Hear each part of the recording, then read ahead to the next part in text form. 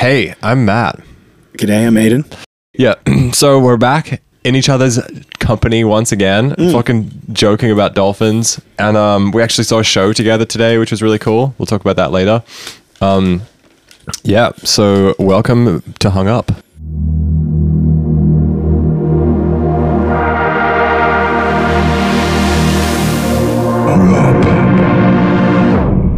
Cool. So yeah, what we want to talk about this week is pretty broad, but we're going to zoom in a little bit.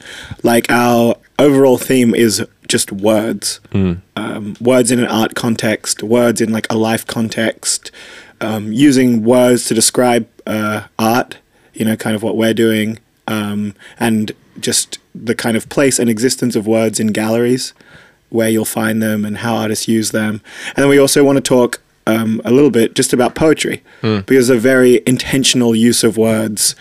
That's basically that's poetry, sure. Right? Yeah. I think of the two of us, you're more into poetry. Sure. You're a prolific reader and writer of poetry, albeit a little bit insular. I think you don't share your poems, right?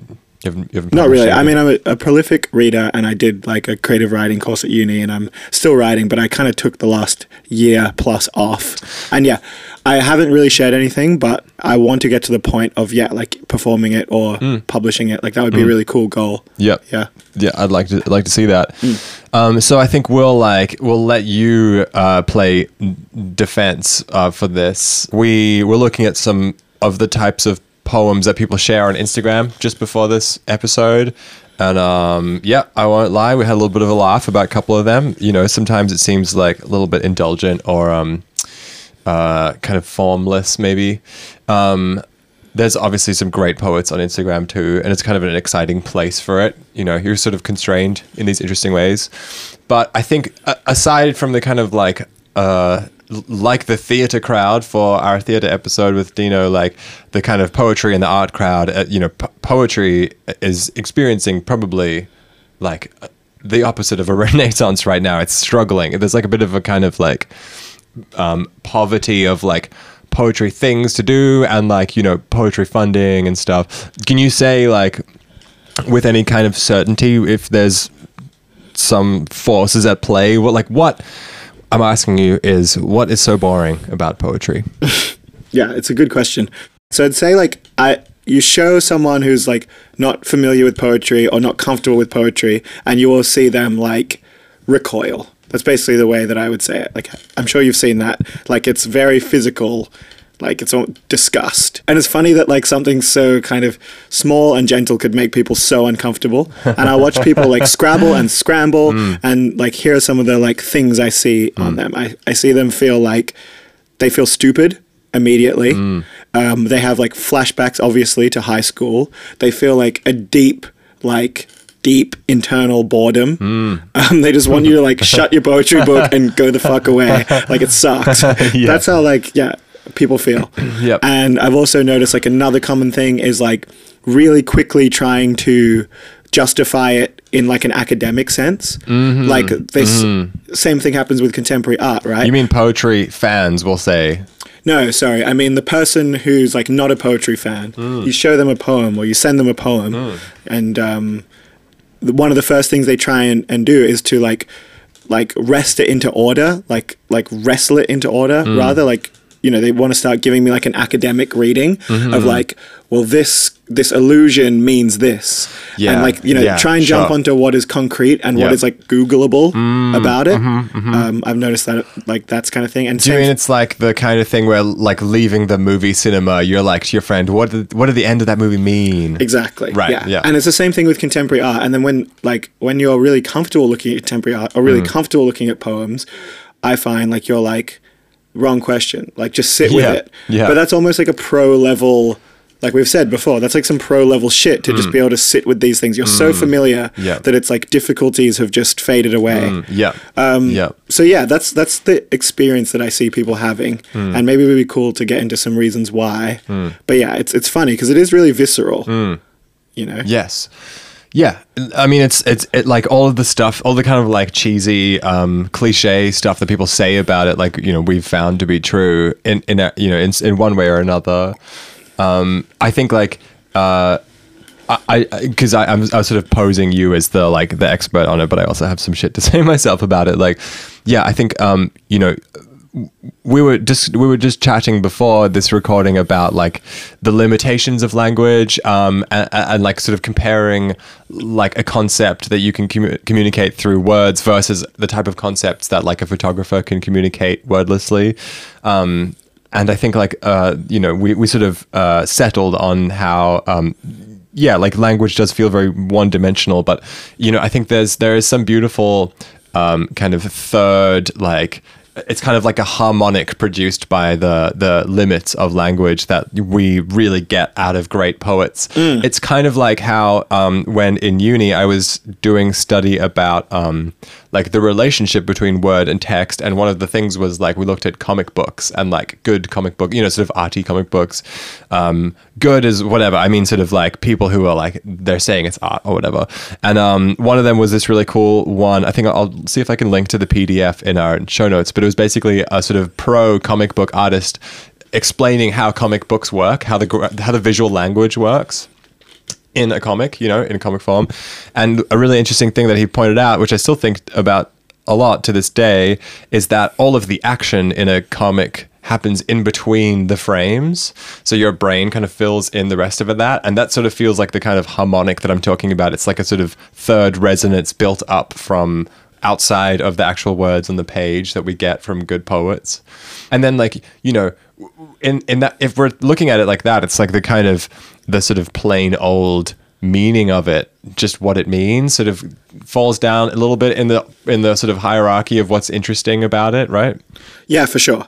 If we talk about that like as a skill, like understanding and appreciation, and it's interesting because it's like the same word, understanding, but it's kind of like a deep down gut understanding. Yeah. You know, the way that like things that just are pleasurable don't need to be comprehended.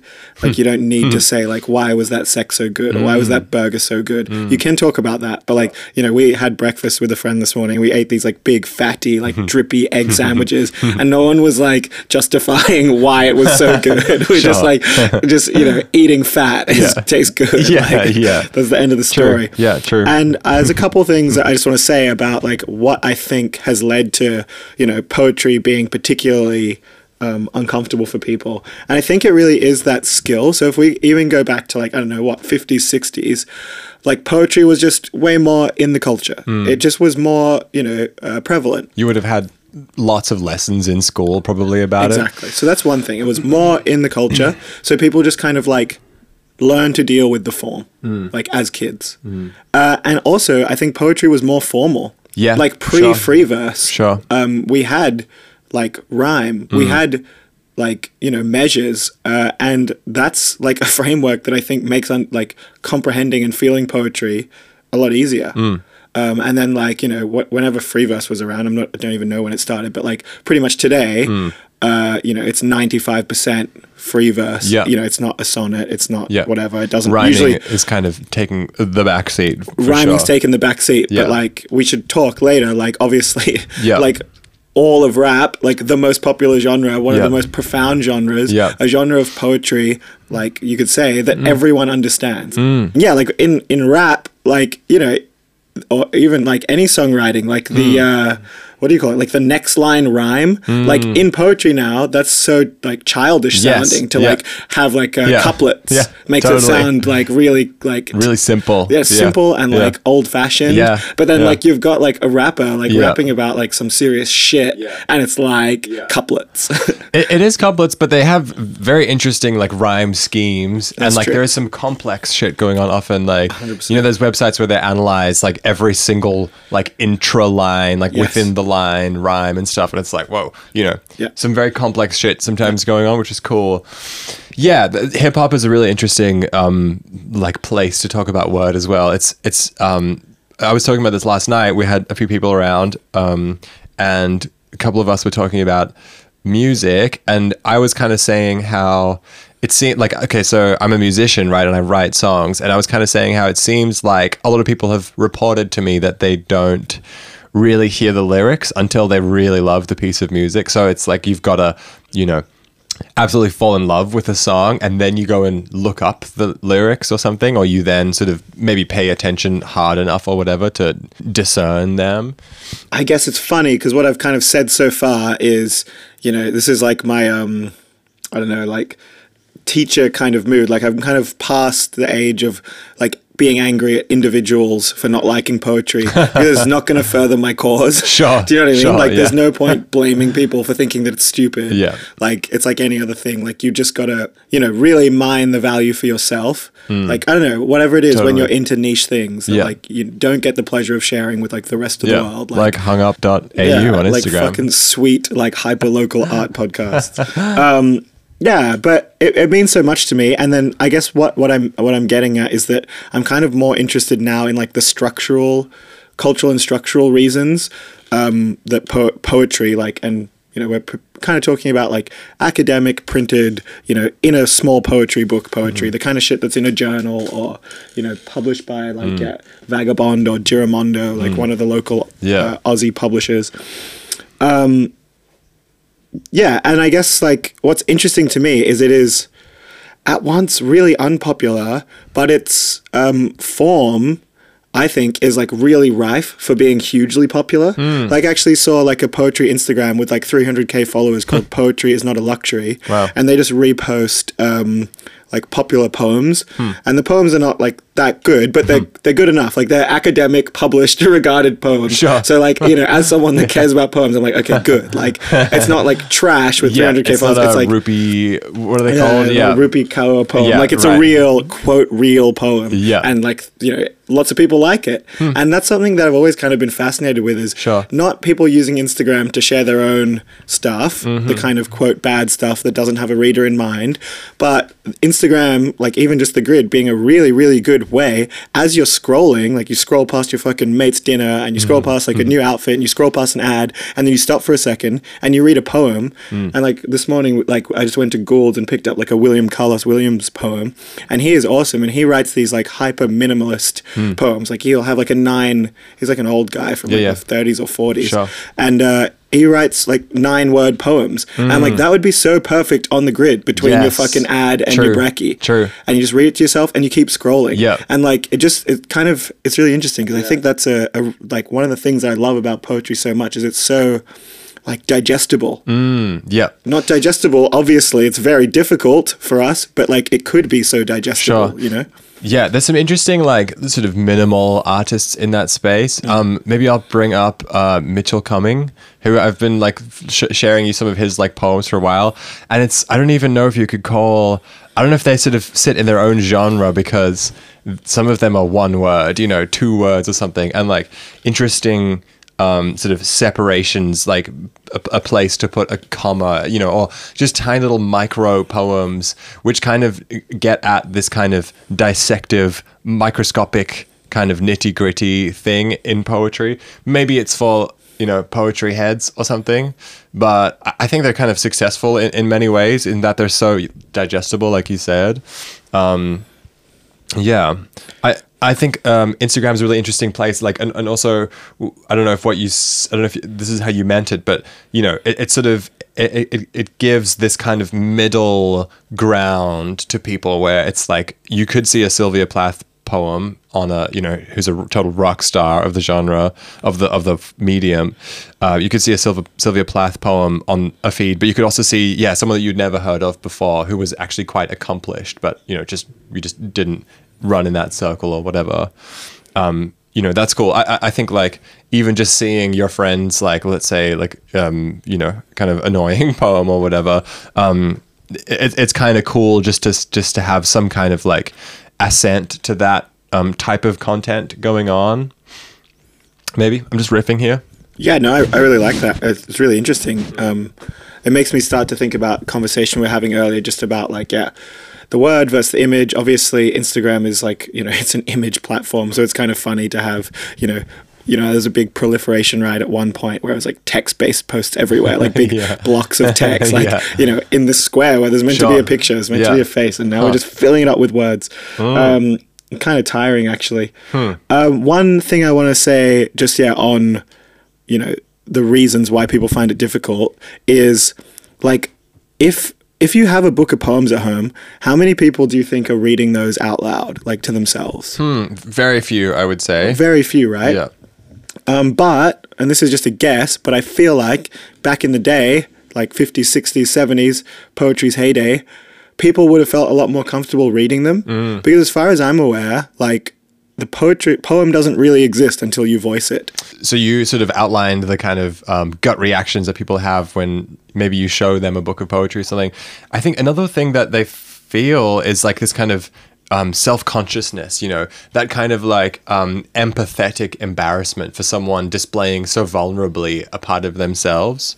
You know, it feels like the thought of reading my poem to even my close friends is so shatteringly embarrassing that the thought of someone else committing words to paper or even reading it aloud, just it gives me that sort of projected embarrassment. Do you think that, does that sound true? That tracks. Like, that's completely true, especially when so much poetry, like, yeah, I was just saying I joined this like poetry Discord because I was craving more poetry chat, and it has always the breakdown of like, yeah, cool discussion and sharing good poets, and it's like all these people that know a lot about poetry and do all the things that you're meant to do, but then in the sharing channel, like it's shocking, like it's really bad because it's really hard to write poetry, and also hard, like, but to what your point, like it is so sappy, and and you can tell, like, I guess what's embarrassing about it, like either writing it or reading it, or a bad poem, the like really sad thing about a bad poem is that you realize that there's this like really visible disparity between, you know, the intensity of the emotion, like the kind of beautiful human,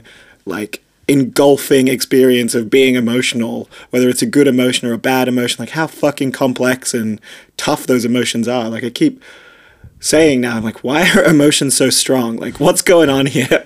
What's happening to me? And then you see like this, it's like almost like drawing, right? Like if you get an average adult to draw, they're embarrassed because it's so silly. Like it looks like a 5-year-old. And that's kind of what these poems look like. It's like a 5-year-old's rendition of an emotion. And you see and feel this huge disparity between like this complex world that you know they feel, and then this just awful expression of it. Yeah, it's interesting because like part of, I guess like there feels like a bit of like conceit or premise at play, which is like, you know, if someone was, for example, they wanted to express that they were sad, you know, if you were at the pub with your mate, it would be actually quite easy to walk them through what's going on, you know, but then just to write that down line by line, you know, it would just be a really boring report for a stranger to read, you know?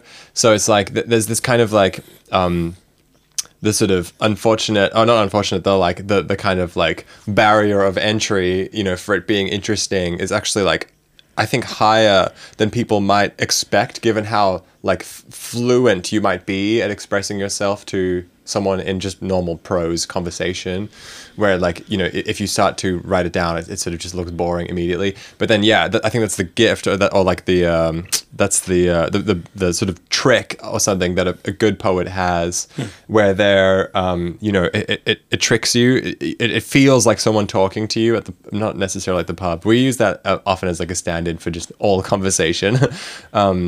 But, you know, it feels like someone just talking very, very plainly to you sometimes, when actually the trick is that, no, this is highly constructed language with very specific chosen words. It took me half an hour to find that word, and it's like or it's an or something. Yeah. Yeah, you mentioned before like the word like microscopic. Who is it? Oscar Wilde has like little like quip around writing poetry. Someone asked him like, how was your day? Like, how did it go? And he's like, I spent all morning like inserting a comma into the poem, and then all evening taking it out. Like, that's what it's like great. there. Yeah, and that is what it's like. Yeah, as you get like I love that. Closer and closer with the poem, like you start to find things like, you know, a breath, like the poet. The poem and the poet will make you pause, like with the selection of words, and that's why it's so important to voice it. That's where it lives. Like it lives in the voice, in the spoken, in the projection. For me, like the speaking, it makes you feel more comfortable with it, makes you really makes it yours. Like I said to you, sometimes it's almost as if like you were being given the ability by your favorite artist to like sing as they would, because you already have the capacity to speak. That's the other thing that we haven't even really gotten into, which is, you know, that sort of level of ownership that you can have of something. like even more than a song, where I can sing along to my like favorite Stevie Wonder song, but if I could read one of these poems, you know, out loud in my room, it's enacted. It's like the room is the gallery where it's shown, and it's my space, and I'm surrounded by my stuff, and it's on my bed. You know, it's really it's on my terms, and I can sort of, I think with some poems, especially, you know, more kind of far out modern poems, I can sort of do my own interpretation and stuff. But, you know, at the end of the day, when you're finished, it's like you really did get to hold it in your hand a lot more, I think, of an intimate experience than so many other works.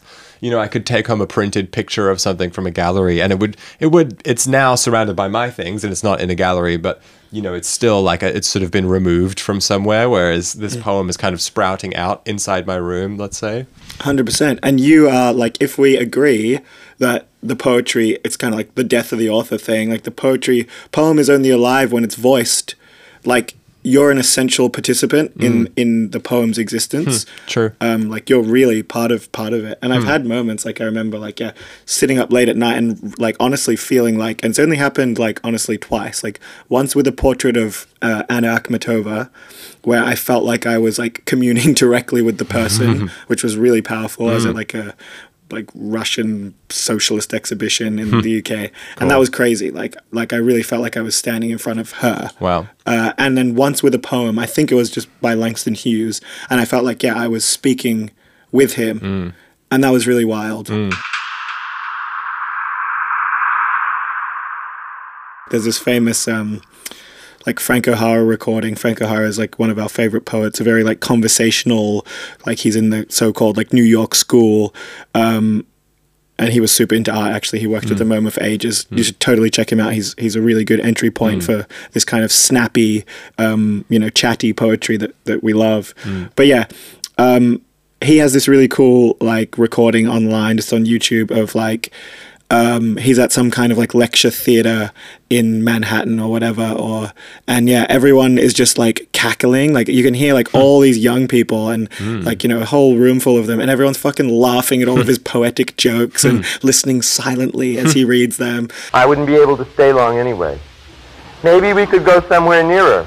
I'm not wearing a jacket, just like you weren't wearing a tie. Well, I didn't say we had to go. I don't care whether you're wearing one. We don't really have to do anything. Well, all right, let's not. Okay, I'll call you. Yes, call me.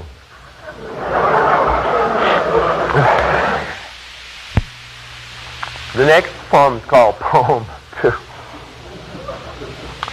Wow. So I just feel like if it was that, you know, in the fabric of life back then, I don't know if it's so much like this capitalist thing or a platform thing. It's just like, it was more normal to read poems. Like it's super normal to listen to music. Like I guess it always has been. But like I just almost think like reading poetry would have just been normalized. Yeah. And now it's unusual. I kind of need to pee. We need to finish the podcast. Do you want to just go pee? Let's hit pause. Come on, let's do the podcast. Okay, now we're in an art gallery. So this is kind of a different world to what we were sort of talking about, but I think they're connected, and they definitely have overlaps. And some poets, I bet you, write poems and do artworks. Can we just get it out, like right at the top of this section, talk about neon, words in neon. It was on the, I think it was like a 2018 White Pube post that they reposted recently. They've been doing like TBTs. And it was like one of their like art biennale fucking bingo cards, like bingo little points, was like, you see a work that is words in neon. Can we just try some fucking hot takes on this for a bit and just see what comes out? Yeah, sure. Yeah. I like, in like a visual culture way, I just want to say like at my fucking jujitsu gym, we now have a sign that says the name of the gym in neon. So like it's been kind of taken by everyone. Well, okay. There is an older precedent of like, because people were lighting up neon stuff, like just the chemist, you know, drugstore in 1900 and something, like, you know, so there's that. Yeah. So, but you're saying that well, like the aesthetics. You're saying that they've gotten their aesthetic not from the old timey like Hong Kong, you know, and drugstore in the 1800s or whatever, because it's an old technology. You're saying that they got it from like Instagram and galleries. I think they definitely got it from Instagram. Really funny. I think they definitely got it from Instagram. I remember too, like so many fucking cafes and like upmarket burger shops, and like it's just always the neon words. totally. So that is kind of where like I have seen some of that Hong Kong stuff. I don't really know about the history, but for me, it's like got this very 2010s aesthetic. Like you put your words in neon, and like it makes people hungry, and it makes art. Yeah, and then in the gallery, it just kind of just feels like, I guess what we're complaining about is it feels like just you've selected all the text in Google Docs and hit like Apple B, like make it bold. Yeah. Well, I'm not going to say what you're pissed about, but like what I think it makes sense to be pissed about. I'm mad, dude. I'm mad. You're fucking mad. And let me tell you why you ought to be mad. Tell me. This is why you ought to be mad. Justify because it feels like a default. Like it feels like it's just like if I'm an artist, not a poet, if I inhabit contemporary art spaces and I want to show some words, they will be shown in neon. And like you were saying, like about the white pube, it was a fucking bingo board. Like words in neon. Like the beautiful thing about contemporary art is you basically have no restrictions. You can use like any material or medium, and you could like, you know, do words in any way. And it's like 9 times out of 10, just like we'll do words in neon. As we started this, I thought like maybe it sells well. And maybe that touches why it's like so used in fucking. People are literally setting these up in their homes. Like, hey, can you come and fucking install my my fucking neon artwork in my fucking mansion? Maybe it's just like it's just so safe, and there's something like. The fact that it's so popular in like, you know, 6 out of 10 like small chain restaurants speaks to its like blandness. And it's just I think it's offensive. Like it's kind of the reverse. Like it's offensive to us to walk into a gallery and see something so bland. Like it's like, bro, I drove again and again. all this way to fucking Paddington to see something this real. Shit. And you're giving me fucking words in neon. Like it made sense in that show. You saw like Brandon Van Heck and like there's some really beautiful like glass works. And then in the next room, there was like some really like, it was just pink neon and like a little like, I don't know, phrase about the ocean. And a rug that we got shouted at for sitting on.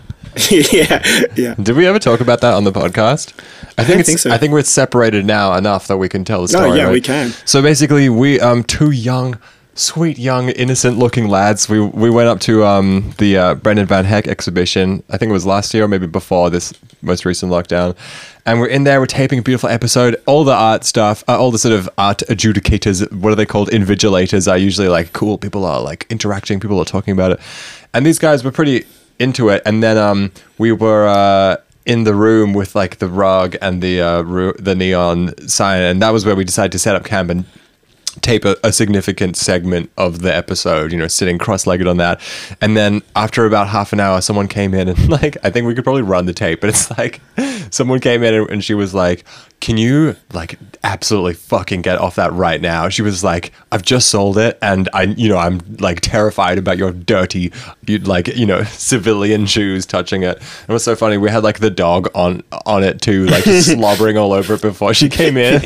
I don't know. It was a funny little like, oh, okay. You know, we were a little bit like, what the fuck after that? Yeah, well, and I remember the word she used was, I need to keep it virginal. Oh, yeah, that's right. Do you remember that? Yeah. And there was one other thing about like the room is like, one thing that I've like learned to do is like take up space in galleries, because if you don't let yourself do that, it becomes really hard to enjoy them because you're scared of them. And that's like what you see when you see people crowding around like the corners of a room, like almost hiding. And the way this room was set up was that the rug took up the entire room. Yeah, like 90% of the floor space. Exactly. Yeah. And so it was like, what are we going to walk on a little boardwalk around the outside, shimmy around, you know? And you know what? If you had to put money, I'd say most people did shimmy around. Or they entered the room, realized there was an art rug, and didn't feel comfortable taking another step. So but I mean, we came out of that show like realizing that gallery, I think it was Sarah Cottier. Yeah, that's right. Like that's a moneyed gallery, and it felt like, you know, when we were there, our experience was that, you know, the people that were there were like there to buy work. Like it was super wealthy. They were literally showing someone around, kind of trying to fluff them up to buy something while we were there. That's true. Not like fucking. It's almost like a shop, you know. Yeah, exactly. Shop. And you know, that is what it is. Like, it's fine. Yeah, it's cool. And artists need, you know, outlets for it. You know, 100%. And we kind of get the benefits of you know, those rich ass people buying the work. We can go see it. and then the space isn't completely for us. But we like get to take an everyman commission.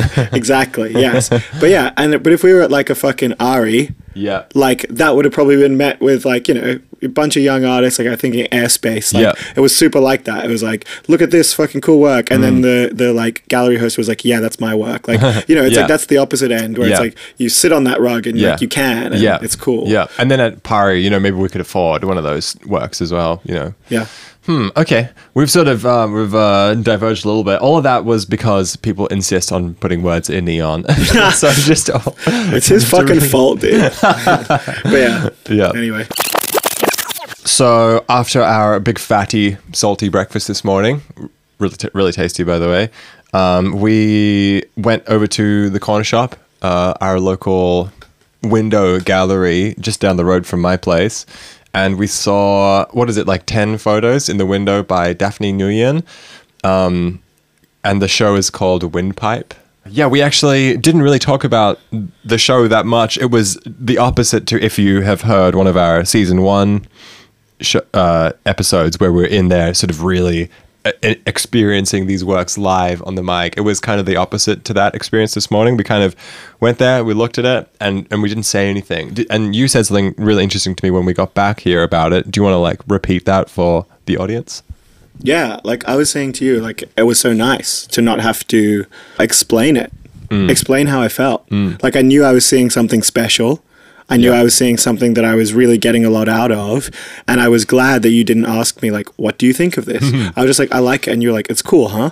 And it just felt so like leisurely and comfortable and like without an end, like just to stroll up King Street in the sun and just be like, hey, you want to see this? Sure. And spend 5 minutes like on our own terms. And yeah, it's just this whole thing of like, words, so beautiful, so powerful, so interesting, but also tiring, like sometimes you just want to see stuff. And it's kind of like the poetry. Sometimes when I feel a need to ask people like, what do you like about it? Like, what do you like about it? What did it mean to you? Like you're asking them to to justify it in a sense, like in words.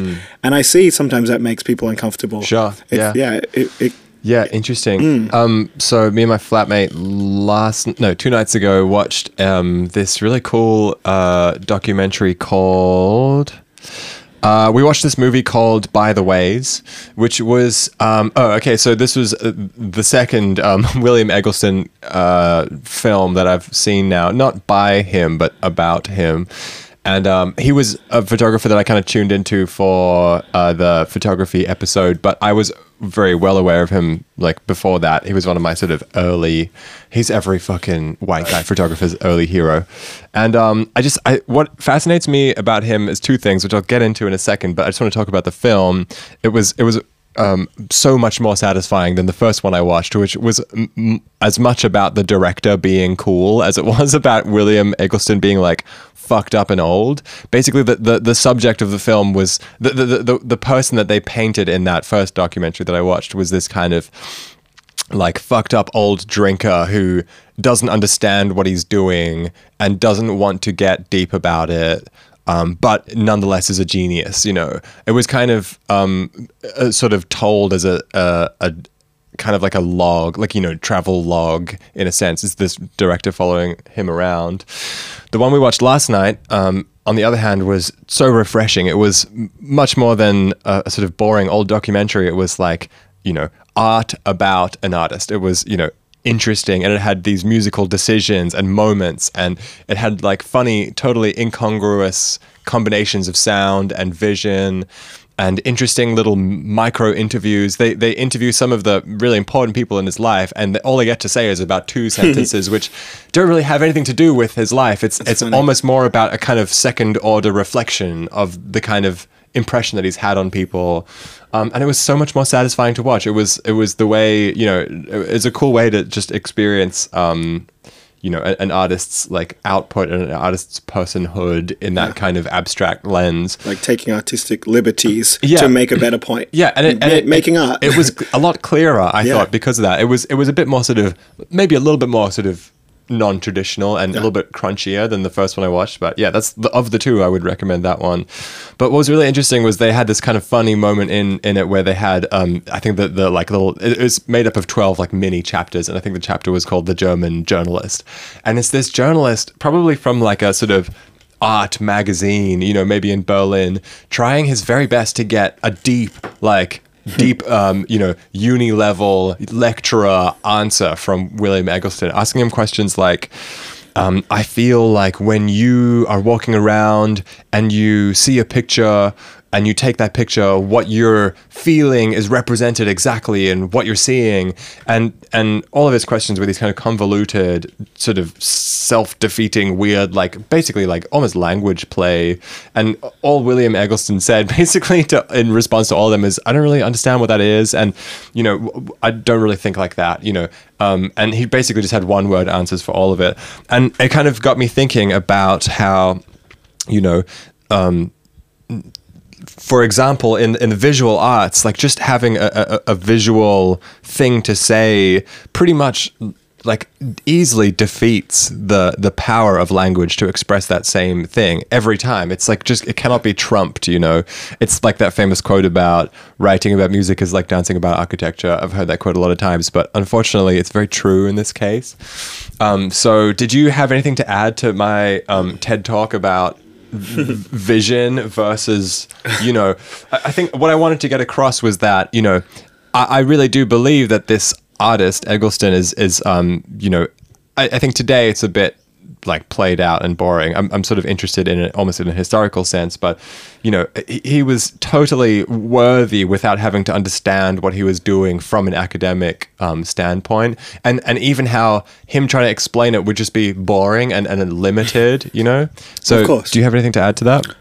I agree big time. I think, yeah, it's a really cool take, and it's a really important thing. Just to, like, I completely agree with the documentary thing. Just as a quick aside, I hate the aesthetics that we've agreed upon for like the standard documentary.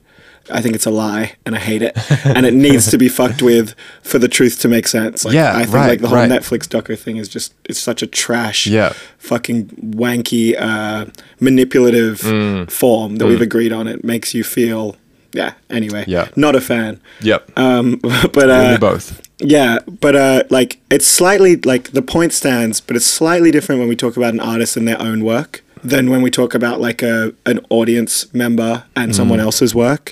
Because the audience, the artist can always say, you know, it's all in the work, it's all in the work. Stop interviewing me, and that's like a common trope, and that's fine. But it's still like the overall point is completely true. It's like,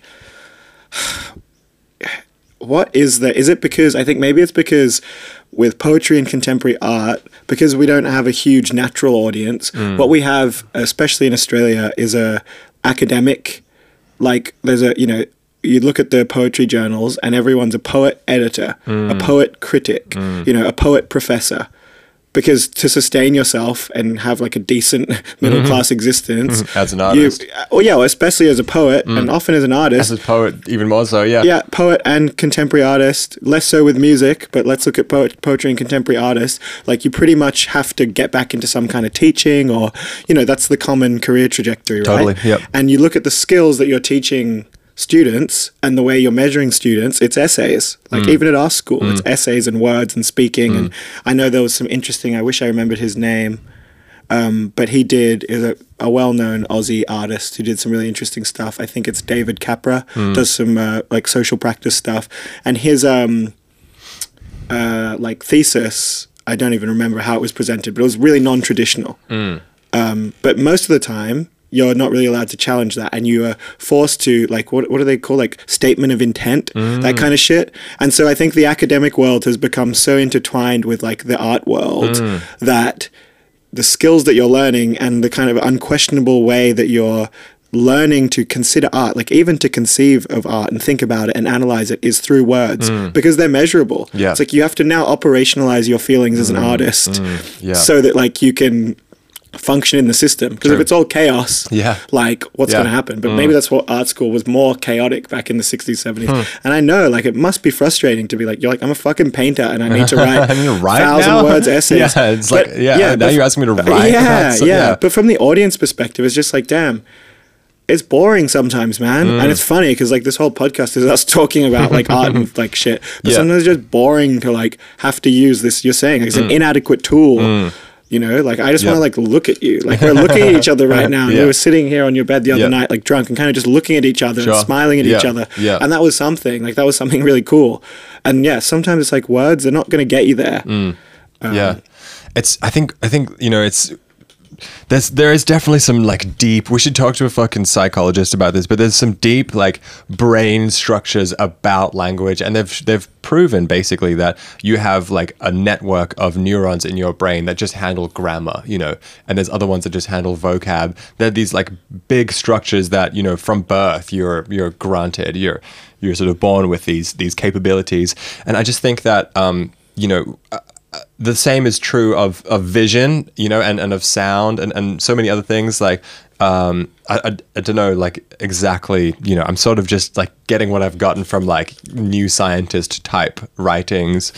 I'm not an academic by any stretch of the imagination, but I think, you know, the voice above all else has been, you know, it's just in our whatever evolutionary shakedown, the sort of state of things that we have is this super accessible and everyday thing. You know, we have built our whole society on words, really. You know, we don't like, you can't just like take a picture of your income in some kind of non-numerical sense and send that to the tax man, right? Like, that would be cool. That would be cool. Complete like abstract complete chaos. Right? But yeah. Words order things for us, and you know, they always say humans like categorizing and we like that stuff, but I think if humans are into art too, which I think they have to be to feel sane, to feel anything in this fucking world, is it's so necessary to forget the word, you know, and just to think visually. That's the other thing that I loved about that documentary, was just to see, you know, a pro thinking visually. You know, he's walking around a paddock and just seeing him hold his camera and sort of approach different scenes and walk up on stuff and framing and reframing and like, no, I'm going to abort. I don't like that. I won't even hit the shutter button. Just seeing someone think so visually made me kind of mourn for that absence in my life. You know, I am a photographer. I carried a camera around with me today and I'm obsessed with it, but I still feel, I mean, we're on a fucking podcast, for God's sake.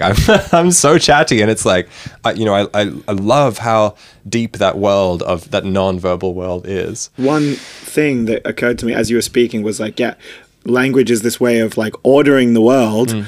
Let's take that like back to our earlier poetry discussion for a minute, where we were talking about, you know, why is it so tough? It's like, okay, words is the structure that we've given everyone to comprehend the world, and now I'm showing you this fucking dinky little page where the words are all over the place, and they're stopping and starting in weird spots, and you know, the order and safety and like what you expect words to be able to do for you, words on a page, it's like instructions, it's a novel, it's a book, you know how to handle them. And I've completely broken it. And the words don't mean what they say they mean. And it's hard, and there's weird references, and the words are all over the place. It's like this thing that you fundamentally use to like navigate the world in a very, you know, utilitarian way. Also a very like, you know, with emotions and so on. Sure. But yeah, for the most part, it's used to order the world, and a poem is kind of, you know, chaos. And that's like one of the joys of it, is that you're using the word, this everyday like useful unit, and you're like bending it into like, you know, artistic and powerful non-utilitarian ways.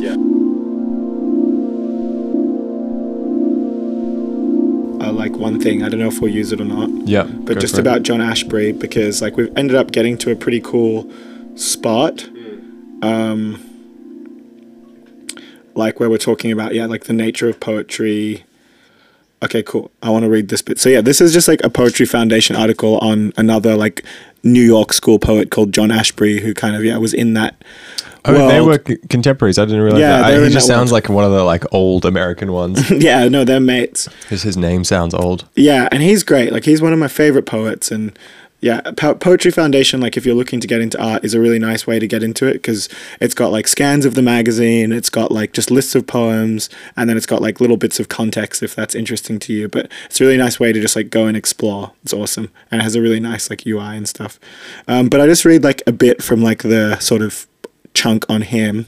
It says, Although even his strongest supporters agreed that his poetry is often difficult to read and willfully difficult to understand, many critics also commented in the manner in which Ashbery's fluid style conveys a major concern in his poetry. The refusal to impose an arbitrary order on a world of flux and chaos. His poetry is open-ended and multivarious because life itself is. This is a quote from him. I don't find any direct statements in life. My poetry imitates or reproduces the way knowledge or awareness has come to me, which is by fits and starts by indirection. I don't think poetry arranged in neat patterns would reflect that situation. My poetry is disjunct, but then so is life. And yeah, that really, like, reading that, like, really, like, meant a lot to me, because whenever I share these poems, they're, like, yeah, I forget how difficult they are, because I've lived with Ashbery, like, in my brain and my body for on the dome so many years now, since uni. Like, I took an English class, so it's like 10 years that I've like been reading these poems. And yeah, I wanted to read like one other like a chunk from one of his poems that's been coming up to me now, both like when I write poetry but also when I work. Like I work as a coder, and this is kind of how it feels to like be a programmer. So this is the end of a poem called And Ut Pictura Poesis is her name, which is kind of cool for the podcast. It's like, I think it was like a Horace article, and it's like Latin for like, as is painting, so is poetry, like kind of making them the same in some way. And yeah, so I'm just going to read you like the last kind of chunk of this poem. Something ought to be written about how this affects you when you write poetry. The extreme austerity of an almost empty mind, colliding with the lush, Rousseau-like foliage of its desire to communicate something between breaths, if only for the sake of others and their desire to understand you and desert you, for other centers of communication, so that understanding may begin, and in doing so, be undone. Yeah, that's beautiful. Some classic Ashbery shit right there. Great, yeah. Great, okay, let's go to Artist of the Week. Artist of the Week. Our Artist of the Week this week is Daphne Nguyen. Daphne is an accomplished fashion photographer who has shown in magazines like Harper's Bazaar. You can see the show called Windpipe at the Corner Shop in Newtown. Go and check it out.